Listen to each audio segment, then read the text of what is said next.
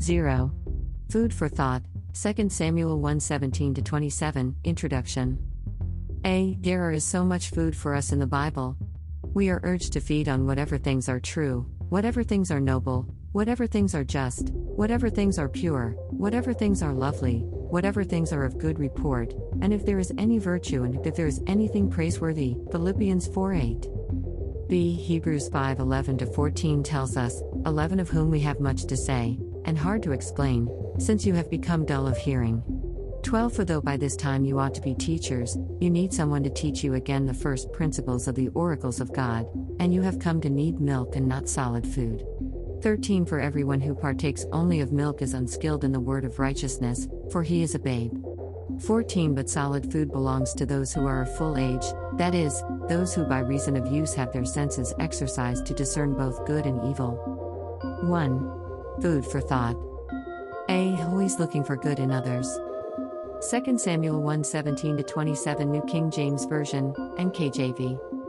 17 Then David lamented with this lamentation over Saul and over Jonathan his son. 18 And he told them to teach the children of Judah the song of the bow, indeed it is written in the book of Jasher. 19 The beauty of Israel is slain on your high places. How the mighty have fallen. 20 Tell it not in Gath. Proclaim it not in the streets of Ashkelon.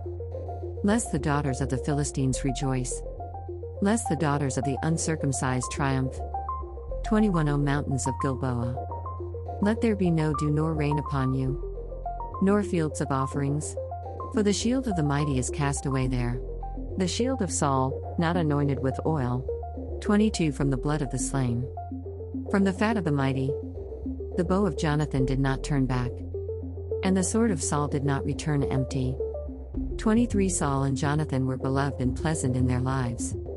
And in their death they were not divided. They were swifter than eagles. They were stronger than lions. 24 O daughters of Israel, weep over Saul. Who clothed you in scarlet, with luxury? Who put ornaments of gold on your apparel? 25 How the mighty have fallen in the midst of the battle. Jonathan was slain in your high places.